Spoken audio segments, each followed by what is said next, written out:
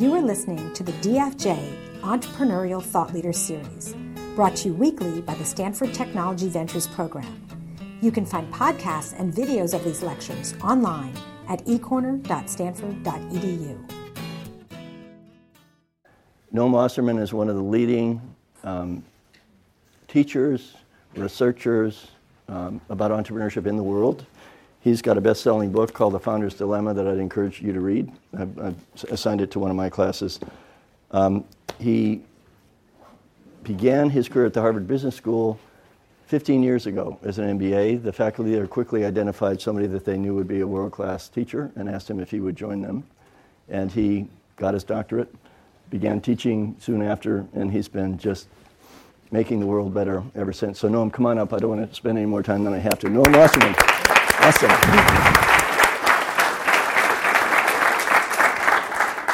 Thank you, Tom. Thank you to the other Tom. Thank you to Tina. Thank you to Matt and everyone else who's been arranging everything, for reaching out, asking me to come up here. I'm going to drive the cameraman crazy because I tend to roam the room. My wife actually gets very excited when our semester is starting because she knows that about a month later I will be about 10 pounds lighter. And so this is going to be maybe a little bit of a different style from the usual that you have here at ETL, but very much looking forward to also tapping a bunch of your experiences and insights as we get into a bunch of the issues that we're going to be looking at. In particular, a bunch of the founding dilemmas that people who have either been down that path or are thinking about going down that path should be thinking about, should be going in a little bit deeper than what our natural inclination is, and that's what some of the things that I'm going to be talking about at the beginning are.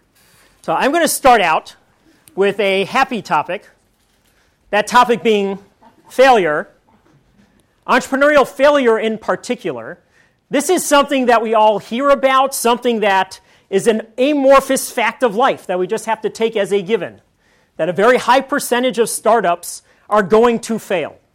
And so in between all of the wringing of the hands, all of the dreading that this might be the future of what we're heading towards, I happened to run into an article that was written 25 years ago. From what I understand, it's actually the only other HBS professor who has come to ETL and has visited and talked about his research. This was not what he would have talked about. This is what was not at all a focus of his at the time, but it was a professor named Bill Salmon. And Bill was going in back then to try to go and explore inside a black box. That black box being venture capital. What do venture capitalists do? What does their job entail? Going into all the different dimensions of it. How do they go and get deal flow? How do they go and assess investments? How do they do due diligence? How do they negotiate term sheets? Once they've negotiated and made the investment, what do they do when they come on board? And so Bill was understanding all of these different dimensions of venture capital and what do venture capitalists do. Fortunately, along the way, he also thought to ask them what was a very small part of his paper, but was a critical question for me, that when I saw this one line and this one data point within his paper, it hit me like a ton of bricks that this is where I should then devote the last dozen years of my life. So a high impact, one line and one data point. What he went and asked them about was about the parts of their portfolio that we would never hear about. The parts of their portfolio that they would never issue press releases bragging about how they had done, that they would not be posting them these days on their websites. That happens to be the parts of their portfolio that failed. Tell us about these startups that you thought were so high potential that you invested in them, but then they ended up on the dustbin of history. What are the reasons that they failed? And Bill went in with his ideas and same kind of things that I would have gone in with, of thinking about what that list would look like. What are the leading reasons for failure of these high potential startups? And what he found was, lo and behold, about 35% of the reasons for failure were those things that we would have thought about. What today we would call product market fit problems, or issues within functions as you're trying to develop your product, and then once you have it developed, as you're trying to go tackle the customers, get them to pay, support them. All of these other functional reasons. Those were indeed a little bit more than a third of all of the reasons for failure. There was, though, one predominant reason for why these high potential ventures had failed. That potential failure reason was 65%. They were the people problems. the interpersonal tensions between the founders as things are getting off the ground, or the tensions between them and the hires who were brought in to complement them, or the other people who are getting involved as you're trying to build your high potential venture, you're trying to pursue that opportunity, and bringing all of these other pieces on board. And so those people issues, those fuzzy things, the interpersonal and the human, were what were the key reasons for why these ventures had failed. And when I saw this said to me that this is where we might be able to move the needle, where we might be able to shrink that high rate of failure by understanding what are those people problems. Being able to diagnose them also would enable us to develop some actionable ways to avoid a bunch of those early decisions that you make about people that can then lead to disaster for even the highest potential of ideas. And so this is where I have focused my time in understanding what are those problems and then how can we counteract them. One big problem that we face as we head into founding is that we don't have a roadmap of what that road ahead looks like. We lack a roadmap of where is this possibly going to take us? What are the key forks in the road where we're going to be predestining ourselves to some kind of destination that maybe we don't expect? That is the roadmap of the venture. There's also the roadmap of yourself. Understanding yourself, especially as you are a first-time founder, of understanding what makes you tick, what motivates you, what are your strengths and weaknesses, what are the places where you're going to have to think twice before you dive into what you think is going to be a rocket ship, and instead it turns out to be a roller coaster ride. You've never been through the bottom of the roller coaster ride as the world is crashing in on you. Do you know if you're going to be able to persist through it? And so those two levels of roadmap are the key things that we face as first-time founders as we're heading out now that we've had this idea and we're trying to go and pursue that opportunity of not having those two roadmaps as being a key thing that leads to that 65% number. In lieu of having that roadmap, what do we rely on? What are the things that we substitute for that roadmap? Well, there's some very natural things that we go and use. We go and we follow our gut. We go during those early passionate days and follow our intuition. We are listening to anecdotes that we hear from other people who have experienced these types of things, have gone down that road one time. We go and follow rules of thumb that have developed over the years. Overall, this is what is driving a bunch of the entrepreneurial decisions that are out there. It used to be for these talks, it's possible this is what Bill Salmon did back then, that it was mandatory that you would have a Dilbert slide. Now, these days, it's mandatory, especially where we're talking here, that what's mandatory is a Steve Jobs quote. For me, my favorite Steve Jobs quote is follow your heart, but check it with your head. Make sure that you're thinking hard before you go and pursue these passionate, idealistic rules of thumb and anecdotes. Before you go and do that, make sure you're thinking hard about them. And so what I've focused on over the last decade is understanding where is it fine to go and follow your heart? Where are your instincts possibly going to be right and productive ways to go? But more importantly, where actually do you have to step back and realize that following your heart might be leading you to more perils than you expect, might be leading you to a higher chance of ending up on that dustbin of history. And so that's what we're going to be focusing on, a bunch of those key forks in the road, where the natural inclination is actually something that you should say, whoa, let me hold on. Let me make sure I'm thinking clearly about where this is going to lead. Let me make sure I understand what is the norm about where things go if I make this choice to go right. What are the ways in which I should be thinking about going left? What are those trade-offs going to be if I go in each of those directions and the long-term outcomes of them? And so we're going to be focusing on those key places where you should be thinking twice, making sure that you're injecting in the head to be the counter to that heart-driven set of decisions that is that natural inclination. For us to do that, we're going to tap two pieces of data. The first of them, just given where I pick up my paycheck, will be some mini case studies. We'll be going in and understanding founders, their thought processes, the dynamics within the team, the deep dives into their inside stories, so that we can understand how they were thinking about those decisions before they made them, and then what some of those outcomes were for them. Overall, I tap about 36 of them very deeply in the book that Tom was referring to. That is where I'm able to go and sketch out a whole bunch of the landscape of understanding what was going into the thought processes and then what were some of the dynamics and how they were affected. However, cases being anecdotes per se, the critical thing for me has been to match that up with quantitative data, with also being able to have a much more rigorous feel for what are the most likely outcomes to come out of things. And that's where I'm going to be tapping. You'll see some data slides along the way.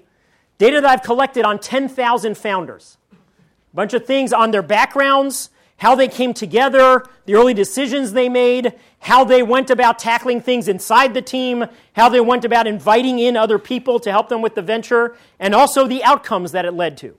And so when you see the data slides, it's going to be coming from that data set. One thing to keep in mind along the way is that that data set is coming from the two biggest industries in the US for high potential ventures. Those are coming from tech and coming from life sciences. And so if you are coming from a different geography or coming from a different set of industries, a small business and things like that, something to keep in mind. A bunch of the forks in the road we're going to be looking at are going to be relatively universal, are also going to apply in those domains. But the data that I show you on how common are some of these decisions and a bunch of the choices, those might differ for those other contexts that you're coming from. But that is what we're going to be tapping as the quantitative data backbone of what we're going to be going and examining as we go and shine the light of data on a bunch of these gut-level decisions to try to understand where do we have to inject the head in before we go and follow them. And so that's the context of what we're going to be heading into. This is just going to be the first of 3 passes we're going to take peeling back the onion. This is going to be a very shallow skimming across the surface of all of the dilemmas that I examine. And then we're going to take a pass at doing a little bit deeper in terms of 2 of the arenas, and then 2 deep dives into specific dilemmas within each of those arenas. And so first, as we go through and you look at even some of the pre-founding elements of what you're going to be facing, when to found, and a whole bunch of the pre-founding dilemmas you face, the career you build on the way to it, the stage of life when you are founding, how you balance that when lightning strikes and you get passion for an idea, how you are going to decide on whether it is time to leap. For this, if there are people who are grappling with this, I'm going to punt on this to another resource for you. The Kauffman Foundation did a sketchbook, a short thing to walk you through the thought process that we've developed around that in terms of making these decisions. There are 4 particular pitfalls when it comes to those pre-founding decisions. 3 of them are driven by passion that then becomes a bunch of your Achilles heels. The 4th of them is driven by your caution that becomes your Achilles heel. And so I'd point to you, and I'll show you at the end, a set of resources that you can go to, this being one of them, for being able to go and have this walk you through some of that thought process. So we're going to focus far more on what follows after this. Once you've decided that you're going to go and make the leap, a whole bunch of the other forks in the road that you're going to be facing along the way. A key thing to look at is that at each of these stages, you are injecting in a brand new type of player that, especially if you're a first-time founder, you have never dealt with that type of person. The pre-founding is happening in the head of the core founder and the decision to leap or not. Then, once you've decided to leap, you've never dealt with co-founders. You might not even know where to look for them. You don't know a whole bunch of the pitfalls that might be facing you as you go and involve these very early people who are potentially going to help you build a bunch of value, but as we'll see, also introduce a bunch of risks. And so as you're heading into now injecting in the co-founder, that's one of the key things that you have to understand and have a roadmap through. This is going to be the first of those places that we're going to do that next level down, the co-founder dilemmas. Then hires, as you're bringing them on board, non-founders, are they going to have different incentives, different things that make them tick, different capabilities that they're being brought in to fill holes? Do you understand how those differences might lead to problems within the team? How they might introduce their own challenges? Each of these new players is going to introduce new dilemmas for you, change the dynamics, and lead to other outcomes than you would have had otherwise. And so understanding each of these key new people that you're injecting in as being one of those key elements of that roadmap. Then, next words, heading into the investor side. If you've never taken money from investors, do you understand where there might be disconnects, where there might be misalignment, where they will be bringing very valuable things to the venture if you had chosen them right, and if you understand what those holes are that they're going to be able to fill, but also some of the other challenges that they introduce by bringing on that brand new type of person. And so as we go through each of these different pieces, the two that we're going to do the next deep dive into are going to be the co-founder ones to get an idea of some of the microcosms of issues there, and then the investor side, understanding a little bit of some of those trade-offs that can give us a feel for a microcosm of the recurring dilemmas that you're going to face. And so what we're going to head into now is those next down on each of these, and then after that second pass for founding teams, we're going to take one of the dilemmas and do the deepest dive into that before we move on to investors. So here are founding team dilemmas. This is where we're assuming that the light bulb has gone off. You've evaluated it, you've gone through the thought process, hopefully avoided the passion becoming your downfall, the caution becoming the end of any of those aspirations, and instead you've decided, okay, now's the time to make that leap. Key early fork in the road, if not the first of the forks. We're going to take a look at where we're going to have very different ways that you can go in terms of the co-founder side. What do we think this option is? Go it alone, solo founding, be Superman, take the weight of the world onto your broad shoulders, try to leap that building in a single bound all by yourself. Within my data set, even though this is a very valid choice if you've thought very clearly about whether you are what it takes to become a solo founder, only 16% of the ventures are solo founded. Far more the case that people head down the bottom path over here. 84% of them deciding to go the co-founding route. Just deciding to go down that path leads to a bunch of ripple decisions for you. We're going to take in particular a look at three of them. The three that my data have shown are particularly influential in terms of where the team is going to go. We're going to call these the 3 R's. There's going to be the relationships, the roles and decision-making, and the rewards. What we're going to have is one slide on each of these, and then going to go deep dive into the third of them. So first, stepping back, looking at the relationships options, what do we think this decision is? Founding with friends, founding with the people that you have prior social relationships with, that you don't know in the professional realm. What's even more extreme than founding with friends? Founding with family. In my course, we have a case on what we call the couplepreneurs, the significant others who are coming together to found.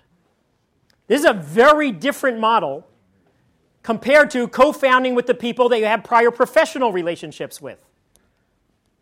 Key fork in the road on this relationship side of who am I going to tap as that source of co-founders. This, we're not going to have the time to go deeply into this, but there's some critical pitfalls that you face along the way. Which one do we think is going to be more common of how people go with where they look for co-founders? Friends? How many people say friends is going to be friends or family? Okay, how many people say no, the other side of the ledger, the dream team type? Okay, interesting. The hands here happen to match what the data says. And keep in mind, this is within tech ventures, within life sciences, where you would expect a lower percentage of founding with friends and family than within small businesses and things like that. And yet, more than 50% of the teams in my data set go with this left option. Go with founding with the people that they know socially, but not professionally. So one thing is the preponderance of that decision. Which one of these decisions do you think is a better one to go with? Which do you think is going to lead to a more stable team? Professional?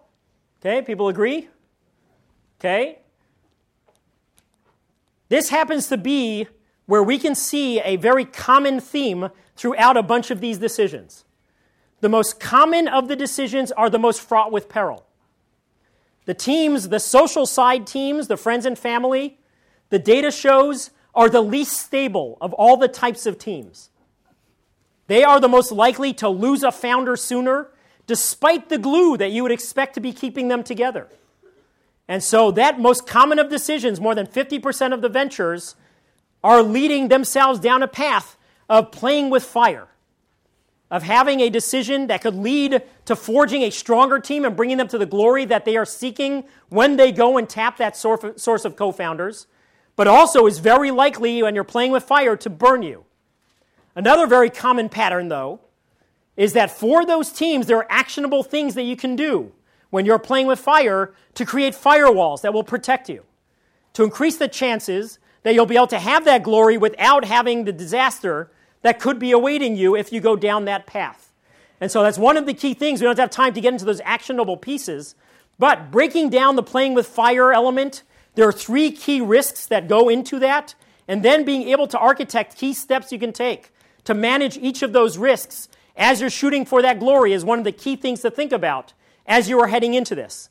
I've often found also that founders who have already gone down this path, who have co-founded with friends and family, are the ones that are the most reluctant to go and really acknowledge the risks that they might be taking. And so there's some danger also of saying, that won't be me. That we'll be able to avoid it. We'll be able to be that glorious team. Thinking hard about what the data across 10,000 founders says, think hard about whether that won't be me is an approach you want to take when you are playing with fire, or whether going and architecting some actionable steps to be able to avoid a bunch of those risks are some of the things that you should be doing on the relationship side. So now moving briefly into the second of the R's. This is the roles and decision making. Where did Peter Pan live? Neverland. What were the characteristics of Neverland? Okay, no one ever grows up. We're all kids here. There's no adults. We have a great euphemism within startups for this. We call this, we make decisions by consensus. We are co-CEOs. One founder, one vote. Is it a good idea to be living in Neverland? A lot of times, this goes to a very preponderant pattern also. This might be the right decision early on. This could be the best way to go and launch the team. However, very different model. Zeus atop Mount Olympus, handing down orders for the peons below. Very clear hierarchy, very clear place where the buck stops. Very clear way in which decisions get made. A lot of times as you go and you have gone and lived in Neverland and you grow to 10 people, to 20 people, to 30 people, can you keep being in Neverland? That's where you're going to have a bunch of the slowed down decision making, a bunch of the counterproductive dynamics that might be coming up within the team. All sorts of ways in which that early decision you made, which made perfect sense early on, can hamper your ability to grow as a startup. So then go and move to a Mount Olympus model.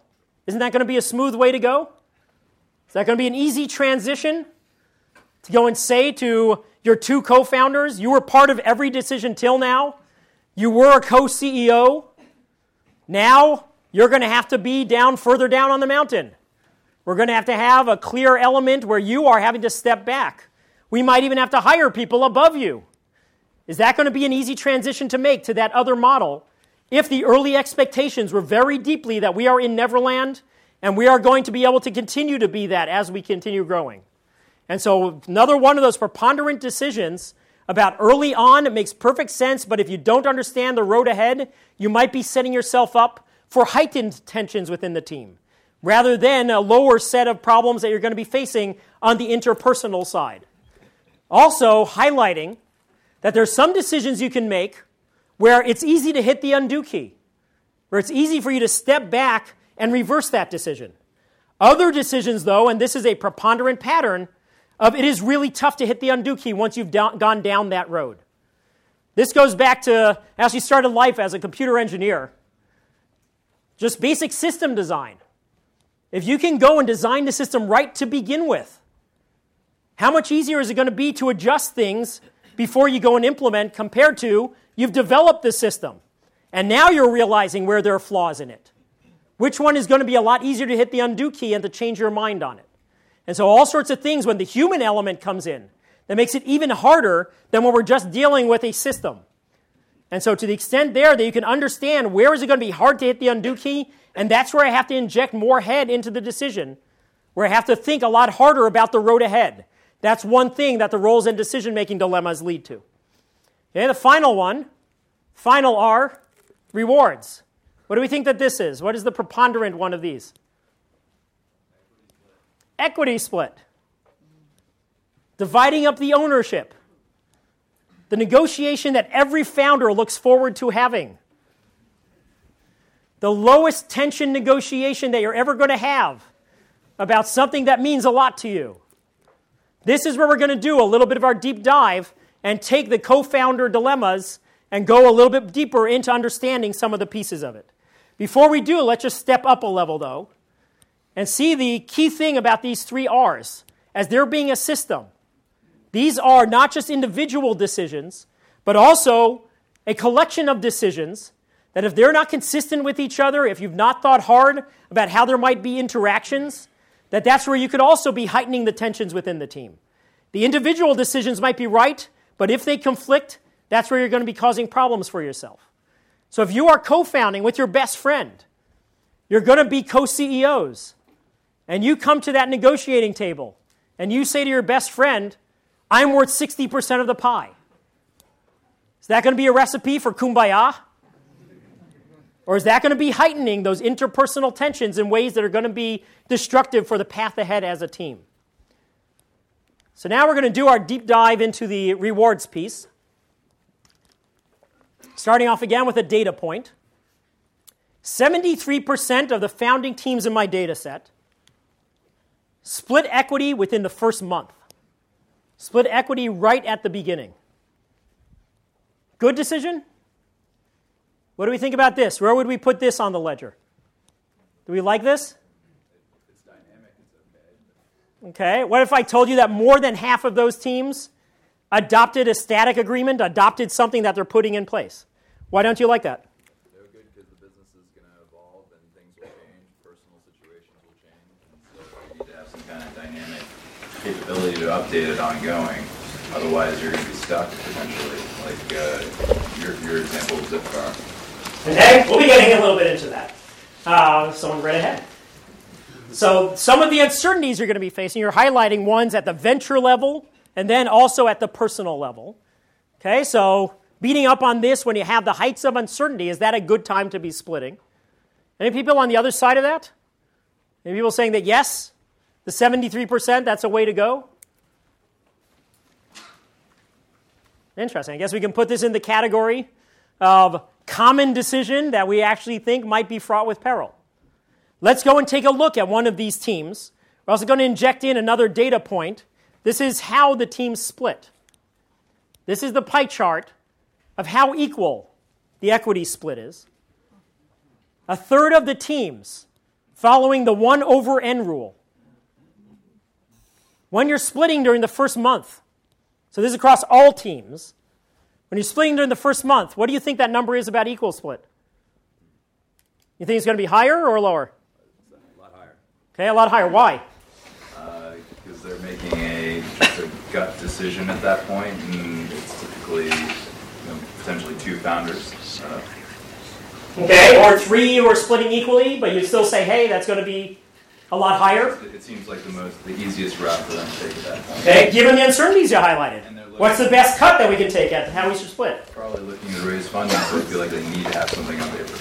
Okay, so interesting dynamics about how some outside parties, some of the later players that we're going to be talking about later, might inject themselves into this team decision.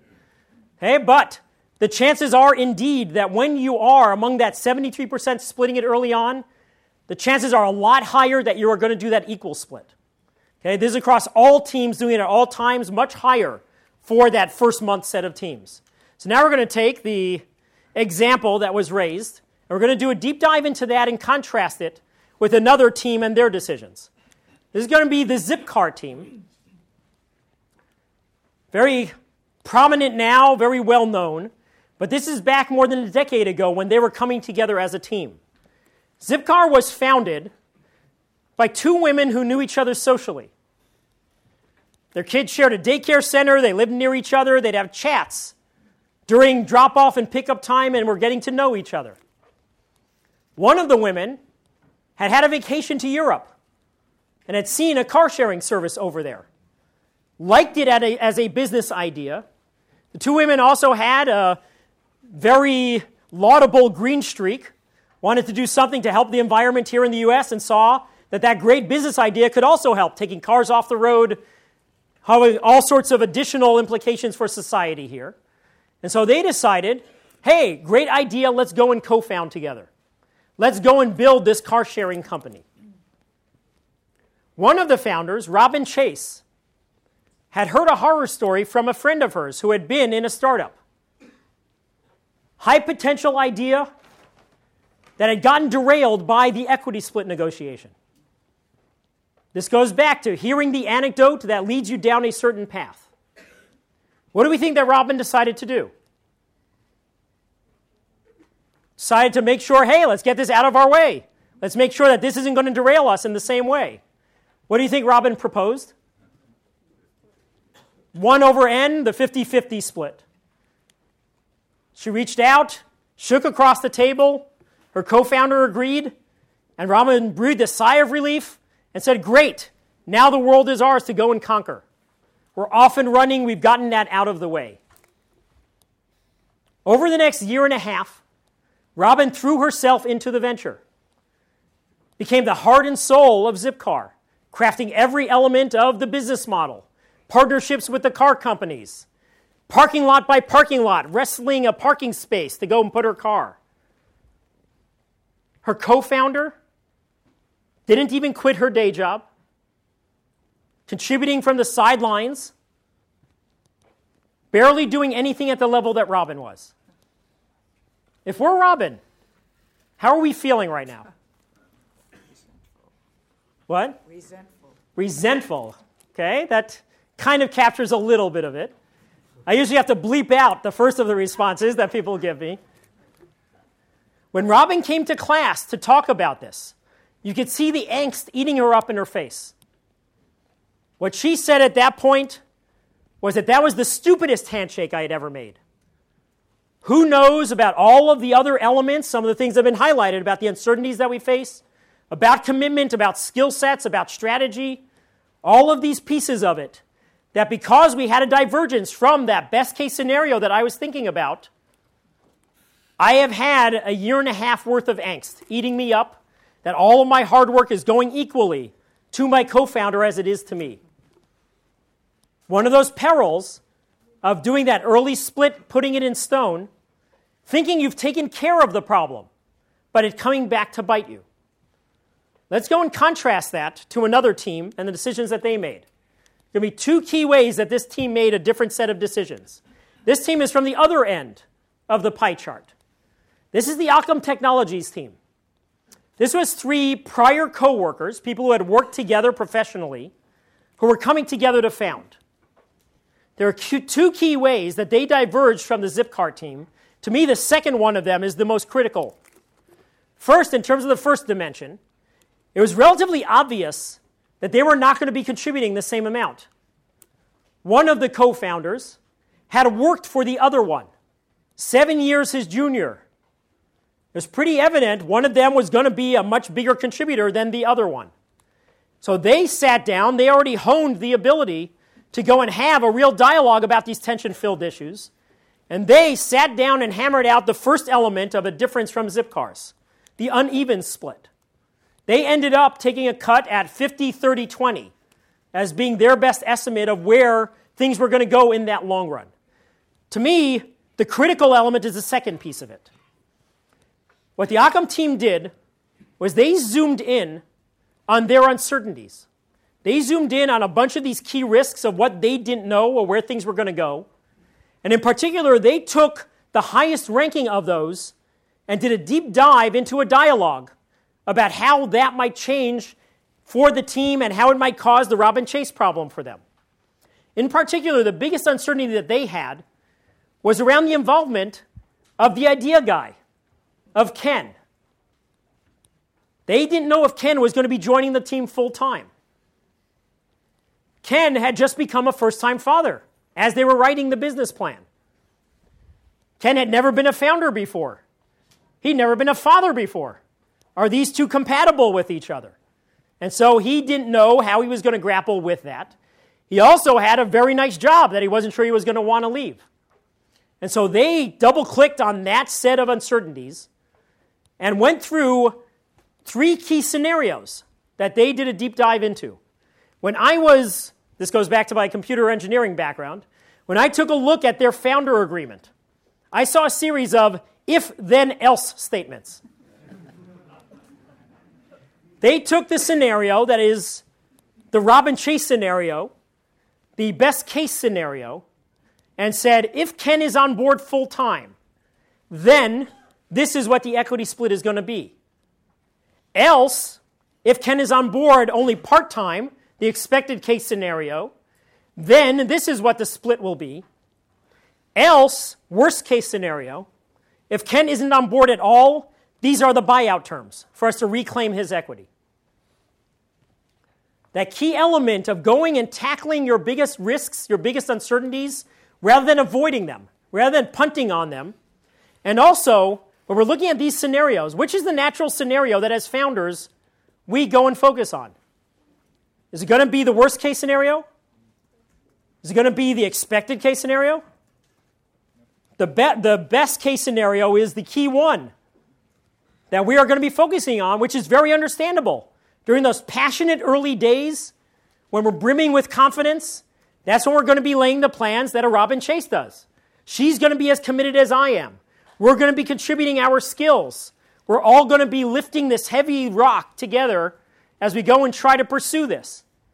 That's the very natural inclination that we have to fight as founders. We have to also think hard and understand what are the expected case scenarios, and the hardest of all, what are the potential pitfalls we're going to face? What are the potholes in the road that if we go and architect a very fragile agreement like what Zipcar had done, when we hit one of those potholes, is that fragile agreement going to shatter and come crashing down to earth? And so forcing ourselves to understand what are the expected case scenarios, that's where the data can help in terms of understanding what across a large sample of entrepreneurs are the likely outcomes, and then also planning for the worst case scenario. Can we ever go and tackle all of the uncertainties that we face? So why should we bother trying that? Why should we have that kind of dialogue? What? The plan is always better than no plan. Okay. Sounds like a no-brainer. Why doesn't it happen? What? Sounds like a no-brainer that you should go and plan. Yeah. Why doesn't it happen? Uncertainty. You don't have control of the future, so you never know what's going to happen. But it's always better to have a plan. Okay, rather than throwing our hands up in the air and saying we face so many uncertainties. What are we going to do about it? Let's just plow on. We cannot let the enemy of the perfect solution be do nothing. Going and tackling the highest of your risks, having that dialogue about how we can mitigate them, how we can go and architect ways to avoid the Robin Chase angst as being a critical thing. But what also happens in the team when you start teeing up these types of high-tension issues? That's where you are starting to force a bunch of that interaction that will lead to a more productive founding team dynamic, an ability to deal with those issues. The equity split is only going to be the first of the high-tension issues that you're going to be facing together. Going and honing it, going and using a whole bunch of these things that we usually would likely avoid is a way for us to be able to hone the relationship within the team, build the trust, and be able to go forward when we hit more bumps in the road because we haven't just punted on those. What's the worst case scenario if you are not compatible with your co-founder? What is the worst case scenario about when you're going to find that out? Too late, way down the road. Far better, we talk about fast fail with products. Far better for you to not do the punting that Robin Chase did. Far better to tee up those high-tension issues early on and learn then that you're not compatible, that you're not going to be on the same page about these things, rather than going down the road and finding out way at the end of this initial stage that you are in together.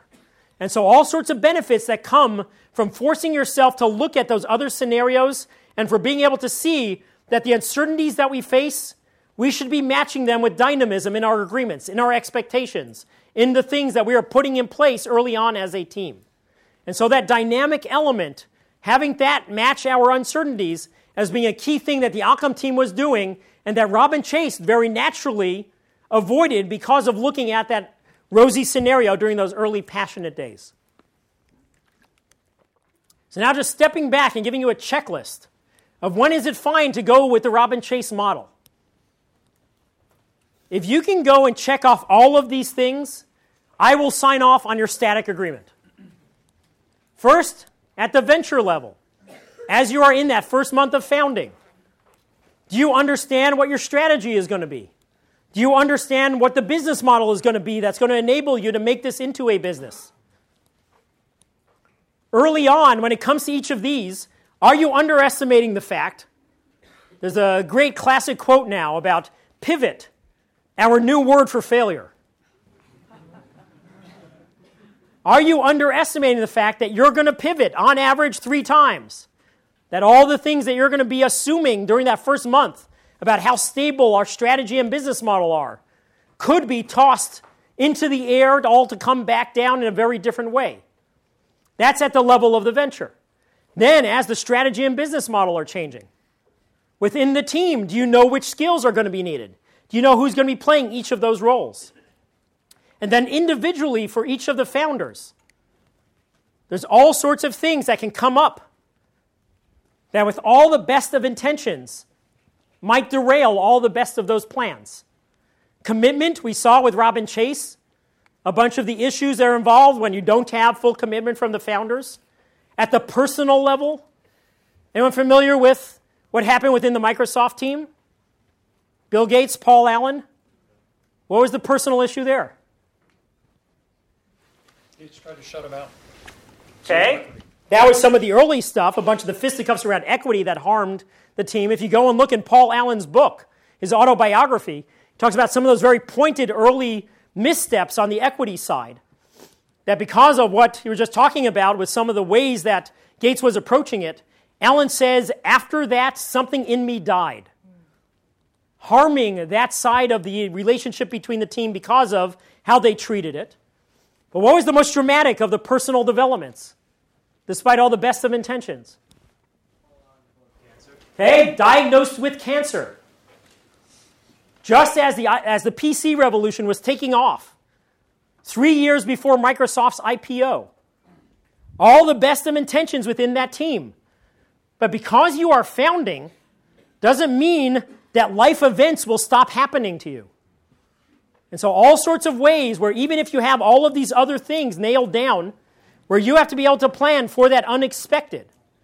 There's all sorts of other ways that you can inject dynamism in. We just talked about one example with the Occam team about the scenarios-based one. Something as simple in dynamism of tapping some vesting terms, involvement or not, as being what this person is going to have to accumulate the other pieces of their equity. All sorts of other things that you can put in place to be able to deal with those uncertainties rather than punting on it. Is there anyone here who during that first month of founding would be able to put check marks in all 6 of these? Anyone? Not a hand again? I would argue it's impossible for you to be in that state. That means don't underestimate those uncertainties. Don't go and architect something static. Go and make sure that you are doing your best to anticipate and avoid a bunch of these pitfalls that are going to be introduced by a bunch of those uncertainties if they come home to roost. So as we just step back from the founding team piece, just to take a look at some of the preponderant things that we've seen here. The early days of the passion and confidence that lead you to look at the rosy scenarios. As you go and you match that up with following that gut or those anecdotes that you've heard, as Robin Chase was. And then when we go and match that up by something very human, the human instinct to avoid conflict. Founders are human.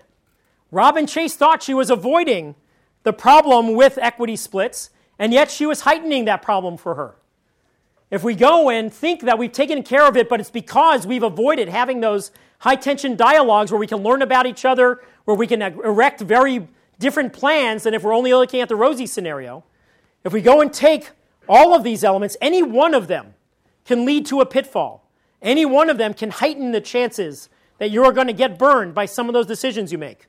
When we put all of them together, That's where you're going to be asking for it within the team and heightening the chance that you're going to be blowing things up by a bunch of those early decisions. The decisions that are most common and lead to peril, the decisions that are the right short-term ones, but then in the long run can come back to bite you because it's hard to hit that undo key, and a bunch of the ones where you're neglecting to think hard about your uncertainties and going and architecting expectations and agreements to be able to adjust to it. Okay, so now with that as the dive into the co-founder side, now we're going to take a look at injecting in a later player usually, the investor side, the money hunt. There's going to be actually some parallels to the last of these slides that we took a look at. What do we think is this option if you head up this top path here? Bootstrapping. The financing equivalent of Superman.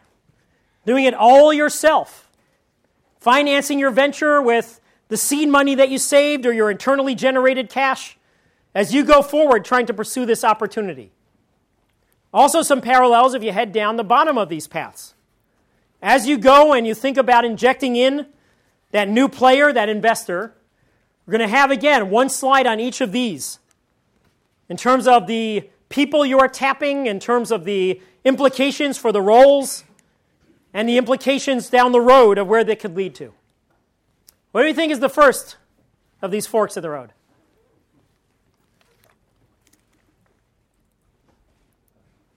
What might each of these decisions be? Okay, smart money, the smartest of smart money versus the dumbest of dumb money. Who are you going to take the money from? Very similar in some ways to who are the relationships that you're going to tap as you're looking for co-founders. Here, who are you going to be taking the money from that can have real implications for you down the road? What are some of the implications of who you take the money from? What? The resources they provide for you. The resources they provide, the ways that they might fill in holes, the ways that they might give us things that we're neglecting otherwise, that we haven't been able to find other players to fill those in. Okay, so the potential we can build within the venture. Okay, sounds like a great way to go. What are some of the other implications? Go ahead. Their experience with the industry and their more mature guiding hand. Okay, so one of those resources could be the guidance about the road ahead. They've been down this road that I've never been on, so the mentoring that they're going to give me. What are some of the other this all sounds like all upside. What are some of the other implications for investor money? You're usually forced to launch a product before you're ready to get a return on investment. Okay, so maybe you have to accelerate a little bit more than you had planned to. You have to be swinging for the fences a little bit more. Okay, go ahead. What are the terms and conditions associated with the money?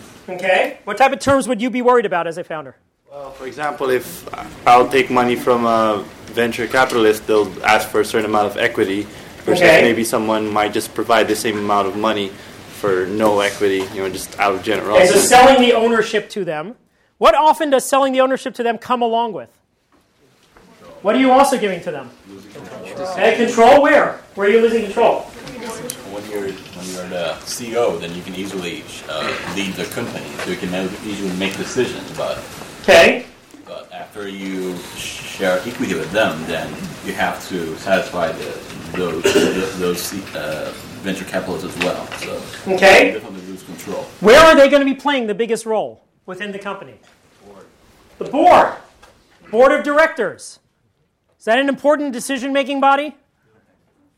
Is that something with important implications for roles and decision-making as you're looking at them overseeing all of these key decisions within the company? What are some of those most important of decisions that you would have given up here? Hiring, acquiring, or evaluating the founders and CEOs. Okay, so for the founder, as the founder CEO, you now have someone who's evaluating you. Someone who is deciding whether you're going to be able to stay in that CEO seat. Control of the board. Okay, what are some of the other decisions that they would be controlling then? Credit gets hired. Okay, who gets hired potentially as your replacement? Is this an easy thing for a founder to get this message? No? Why not? It's never easy for anyone to get this message. Is it harder for a founder than for others? Why? It's your baby. Your baby.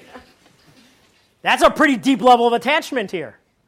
I was the parent. I'm getting fired as the parent of the baby. You get to decide who the adoptive parent is going to be. This is at that heart level of the founder grappling with it. Let's go to one founder who's actually been to ETL recently.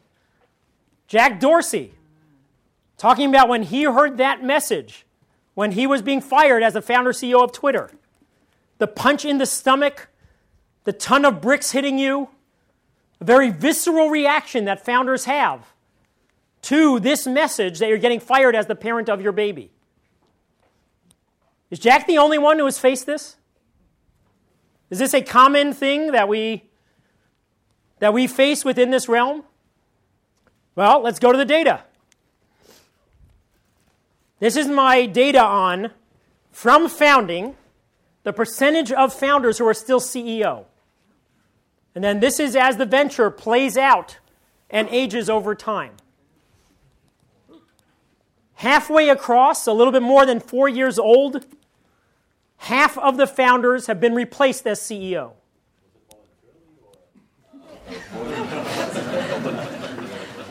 Do we think that the norm would be that a founder raising his hand and volunteering to be replaced? 73% of these have been firings. 73% were where the board was initiating it, rather than the founder saying, I can see where things are going, I can understand that roadmap, and I think that there's going to be someone better to be taking my place. So far more the case that you're getting blindsided by this very visceral message that you are no longer going to be the right person to parent this baby. Key things to think about as you're going in and involving those investors. At the C round, when ventures have raised their third round of financing, at that point, 52% of the founders have been replaced. Each round that you raise heightens the chances, and also some key inflection points that change the challenges within the venture, leading to a heightened chance that you're going to get replaced as that CEO of your baby. So as we step back and see that fork in the road, very visceral reaction for the founder, how do we think the rest of the team, the loyal employees that founder has brought together, is going to be reacting if fearless leader is really ticked off and having this visceral reaction to being replaced? What is that going to mean for the team? Are they all on board with this? Morale issues, potential turnover issues, all sorts of challenges. As they're bringing in a successor, is that going to be a recipe for glory? Is that going to be a way that we are building high potential ventures? Why would investors be doing this? Is this what VCs come on and do? Kill off companies? Why would we be seeing this? Go ahead. They want to sell the company. Okay. How is this going to increase the chances of selling it? They want to financially prepare the company to attract someone to buy it. Okay. Could the founder be doing that? No, it's more in terms of the investors. Okay. In terms of them wanting to get their equity out, get their return on out quicker. Okay. Is firing the fearless leader the best way to do that? Possibly because it's his baby, and he would actually push them from. He wouldn't want them to do that because he wants to keep that going. Okay, so that attachment to the venture, the other psychological things that we're talking about, might lead him to be hesitant to allow them to do that. Okay, go ahead. The company has outgrown the founders. Okay, what does that mean? That the company is outgrown? From the skill set, from the strategy, the growth, pretty much on multiple factors. Okay, so a bunch of those forward-looking challenges We had what it takes to be the CEO until now. And now we have a very different set of challenges that this person is going to have. That tech founder, that scientific founder, that person was the ideal person to be leading the charge during the early development days. What happens then when you have a product to sell? That tech founder going out and buying his first suit to go make a sale? If not, does he even know how to interview a salesperson to take on that task? Does he even know how to structure their incentives to be able to put in a whole bunch of things in terms of building a sales team? All sorts of things just within that one function of brand new challenges that when you haven't gone down that road, you haven't developed skills in that function, where you're going to have real challenges. This goes back to one of the other things that heightens the chances of the founder being replaced. You complete product development, critical milestone within the venture. What happens when a venture finishes product development? What do? They celebrate. They throw a party. It's a critical milestone, the main thing that we've been pushing towards. And we have achieved it now. The other side of what we talked about, you raise each round of financing. What's the first thing that the founders do with the investors' money? Throw a party. You raise more money, throw a bigger party. What are they celebrating? They actually happen to be celebrating a heightened chance, the data shows, of fearless leader being replaced. It's what I call the paradox of entrepreneurial success. Your success has bred your demise. If we think about the founder who is failing as CEO, getting that Donald Trump message that we have to replace you, how is that founder going to react? There's going to be some of the visceral side, but the head would be saying, yes, this is a necessary change. When that founder has been succeeding at leading product development and getting the stamp of approval from investors, is that founder going to be more or less receptive to being replaced as CEO? That's the last person who's going to be open to that message, who's going to be able to hear that. So those successful founders are the ones who are breeding their demise even sooner by sparking that fast growth that outgrows their skills, and a lot of times it being on that rocket fuel that they raised as they were inviting those investors into the board. There's all sorts of things, though, in that argument. As an investor, you're making the argument to the founder that this will grow a more valuable venture. We'll have someone whose skills fit where we have to go. It's going to increase the chances that we'll be able to succeed at this next stage. That is a key fork in the road in that argument of what they are making to the founders. That is where founder-CEO succession is another microcosm of this journey ahead. Essentially what they are arguing is that if you step back and bring someone else in, we have a much higher potential to grow value here. If you continue to be the king of this domain, you're not going to have those skills, we're not going to grow as valuable, you will suffer yourself financially. And so at this fork in the road is where they are facing a rich versus king trade-off. Remain king and have the island be a lot smaller, or hand it over to someone else who can grow a continent, who can go and grow something a lot more valuable than you as that founder might be able to do. Easy argument for founders to hear? If you're hearing that at your head level, are you going to have it easier to deal with at the heart level? Sometimes, some founders might be able to. Let's take a look at some of those conditions in terms of the roadmap ahead of seeing those different paths. We're going to go and take that line that we saw, the red line of giving up control, and pull together these forks in the road that we've been seeing as you're making decisions of involving each of these other people.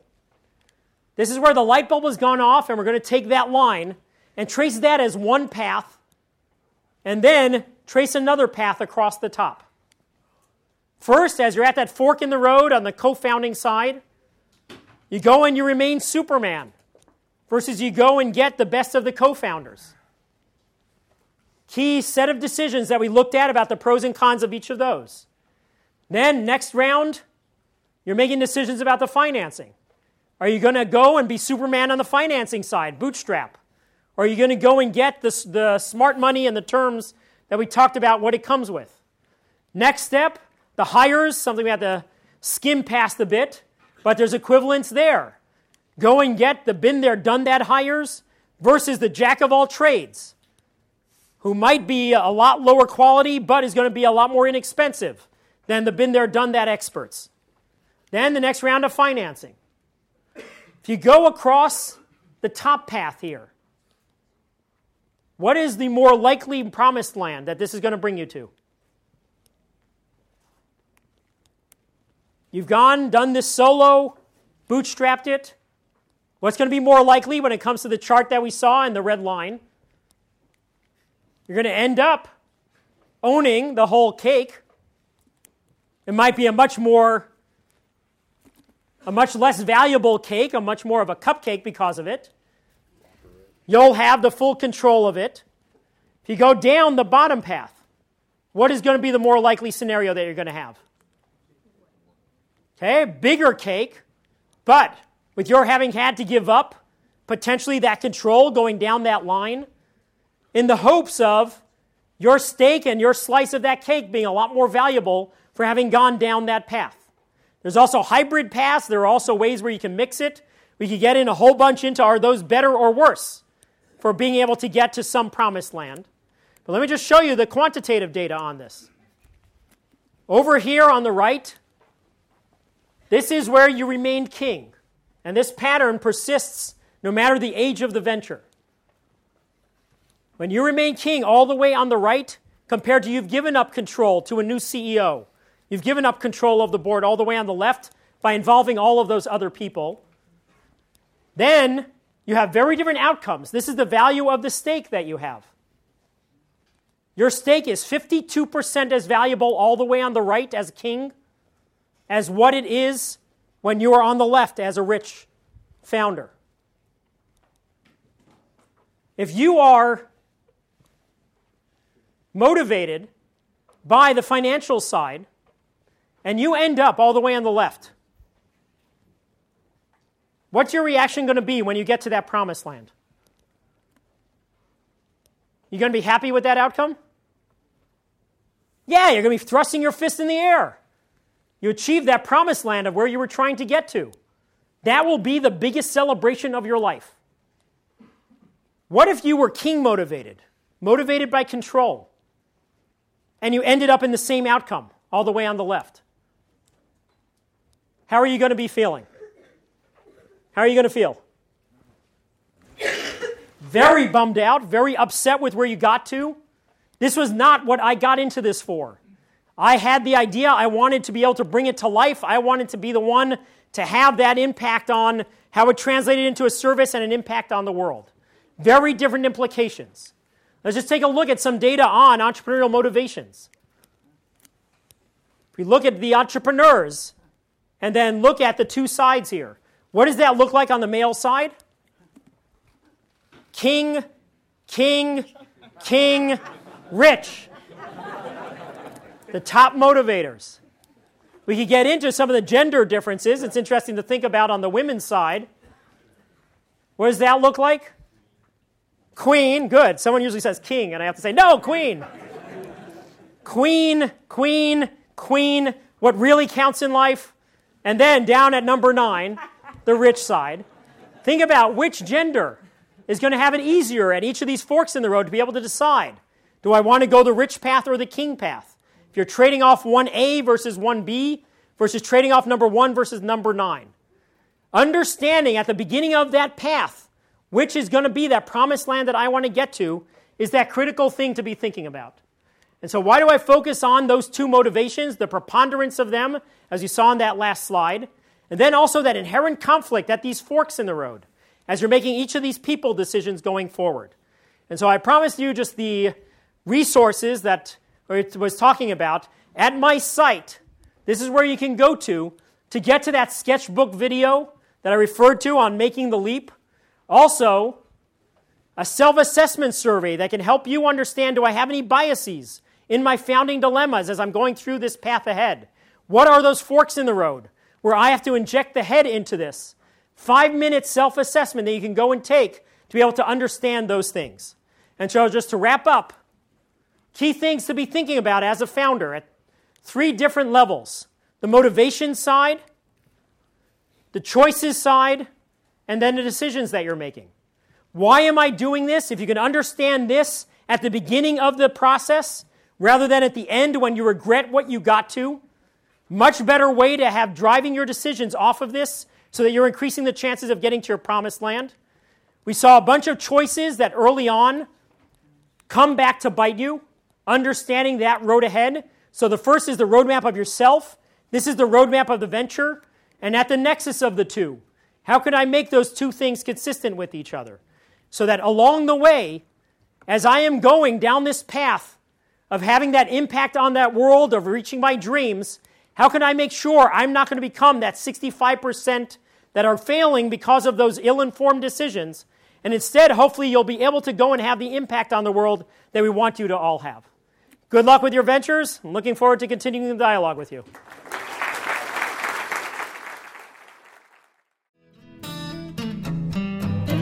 You have been listening to the Draper Fisher Jurvetson Entrepreneurial Thought Leader Series, brought to you weekly by the Stanford Technology Ventures Program. You can find additional podcasts and videos of these lectures online at ecorner.stanford.edu.